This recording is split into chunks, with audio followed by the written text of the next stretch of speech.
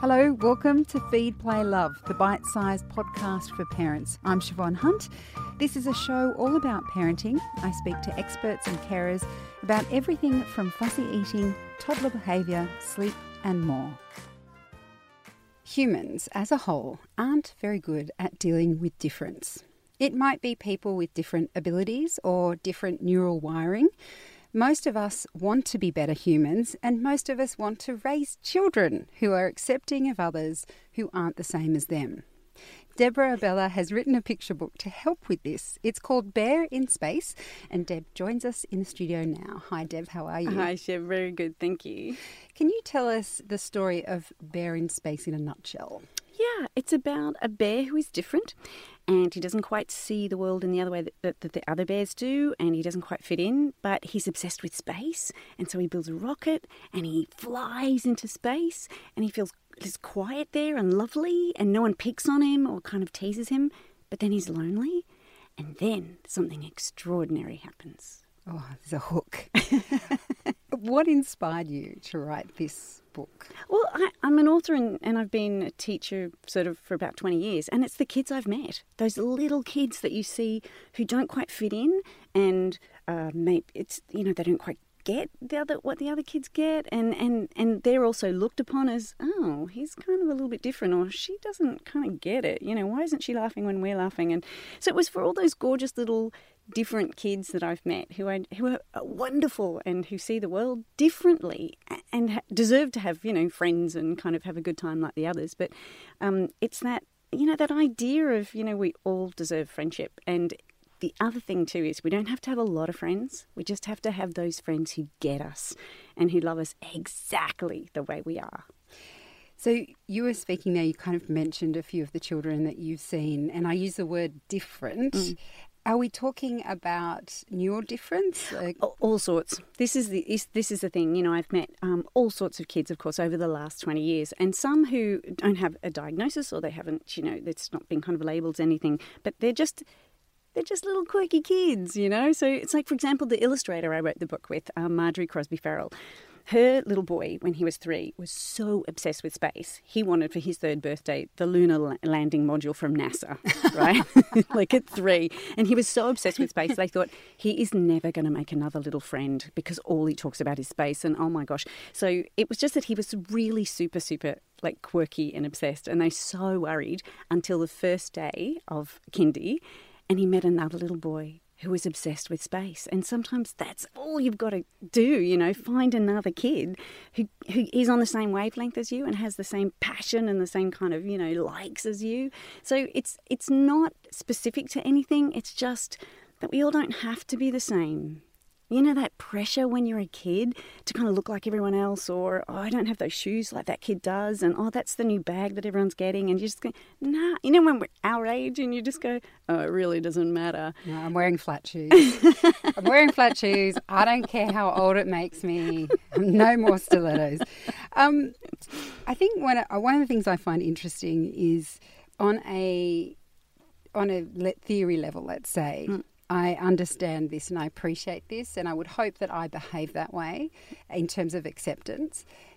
Children, of course, as we know, are developing themselves, and you don't want to label a child as a bully or as unkind inherently because they're still developing, they're still working their way out around these things. How have you actually witnessed children respond to difference that might be seen as unkind, and it's really they just don't understand? Yeah, I think one way that I think is lovely for kids if they see difference, because then that kind of, oh, well, no, they're really, oh, no, I've never seen anyone who looks like that before, who has that kind of lunch or whatever. Like, my dad is a migrant, and even, like, he got bullied severely when he was a little kid for being, like, different. He didn't speak English. He came from, Malta and all the way to Australia post-war. And it's because those kids in his class that he suddenly landed in Australia in the 1950s had never seen another Maltese kid. So my big thing is that we need to we need to see diversity in the books we read, and because it's in our shops. It's when we, do you know what I mean? It's when we go shopping, when we go to the pool, it's in the playground. And I think the more kids are just kind of mixed together and they're able to sort of see difference and be amongst difference, their understanding is, oh yeah, he just doesn't like loud noises, or she just really is obsessed with her art, and that's okay, So I think the more we're exposed to stuff, the less frightening, I guess, sometimes, or even just the less different it feels. It's like, oh no, that's just Ted, or that's just Mary. You know what I mean? It doesn't become something that separates us. It just becomes that thing that is about you. You are a big believer in books to help kind of scaffold these sorts of things for children, between children and adults. If an adult had this book bare in space, how can they extend it into everyday life so that they are using that book to sort of leverage those messages that are there? Yeah. I've had a few librarians even chat to me about how they've used it in class. And I've done this too. I've said to kids, what makes you happy? What is that thing you do that just makes you gloriously kind of fizzle with kind of happiness? And then I said, what's the next best thing, And they said, oh, well, when I do it with my dad, or when I'm with my friends, And we're like, yeah, exponentially, it just gets so much better. And so I think like just using Bear's story for and then taking it into their life, what makes you happy? But is there a time too when you felt different? Is there a time when you felt left out? Or is there a time you saw another kid and you thought, oh, they're not playing with anyone, and I saw them yesterday and they weren't playing with anyone? So it's those discussions of bring someone into your group too. Like don't ignore when you see that kid and think, oh no, no one's playing with them again. So it's that taking the story and then applying it to their lives. Which I think, again, I love the idea of it, but I still see the challenge in it, right? Because as much as I am feeling for that child playing on their own, I can imagine that the children, like I actually will hand on my heart say, I don't want my child to be stepping out and then find themselves ostracized, because I'm not quite sure how I can help them navigate that situation as well. Yeah. It's so interesting seeing things. And I think it is. I think it's really fascinating. And I don't want kids to feel like they have to go and save every kid in the playground, It's not about that too. And also, and I was a little bit like this as a kid, I didn't need saving as well. I was a kid who enjoyed floating from one group to another. One day I might want to play netball, and next day I might want to go and play soccer in the yard, with the kids out there, or one day I might just want to go to the library. So I was a bit of a floater as a kid. I didn't really have sort of solid groups, and that's okay too. I think too, active bullying, of course, you would hope that someone would sort of either call it out, and that's scary, or they would at least go and say to a teacher, I think there's a bit of meanness going on in the front playground, know. So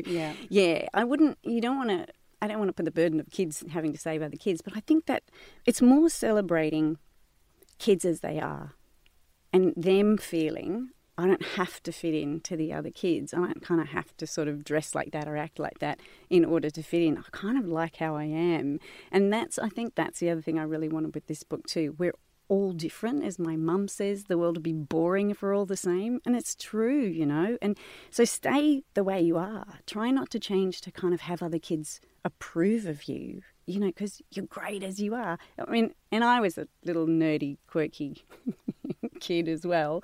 And that was okay. I remember as a kid, and I used to make my own clothes when I was kind of old enough. And I could tell my mum was like, oh my gosh, what has she got on? But she would let me, she would just let me go out in the plaid pants with the polka dot hat, whatever. And that's a good thing. Let's celebrate the plaid pants and the polka dot hat, that's the big thing I think I wanted with this book as well. You're great just the way you are. And that's a good, unique thing. And other people will gravitate towards you. You'll just find that little group of kids who just adore you.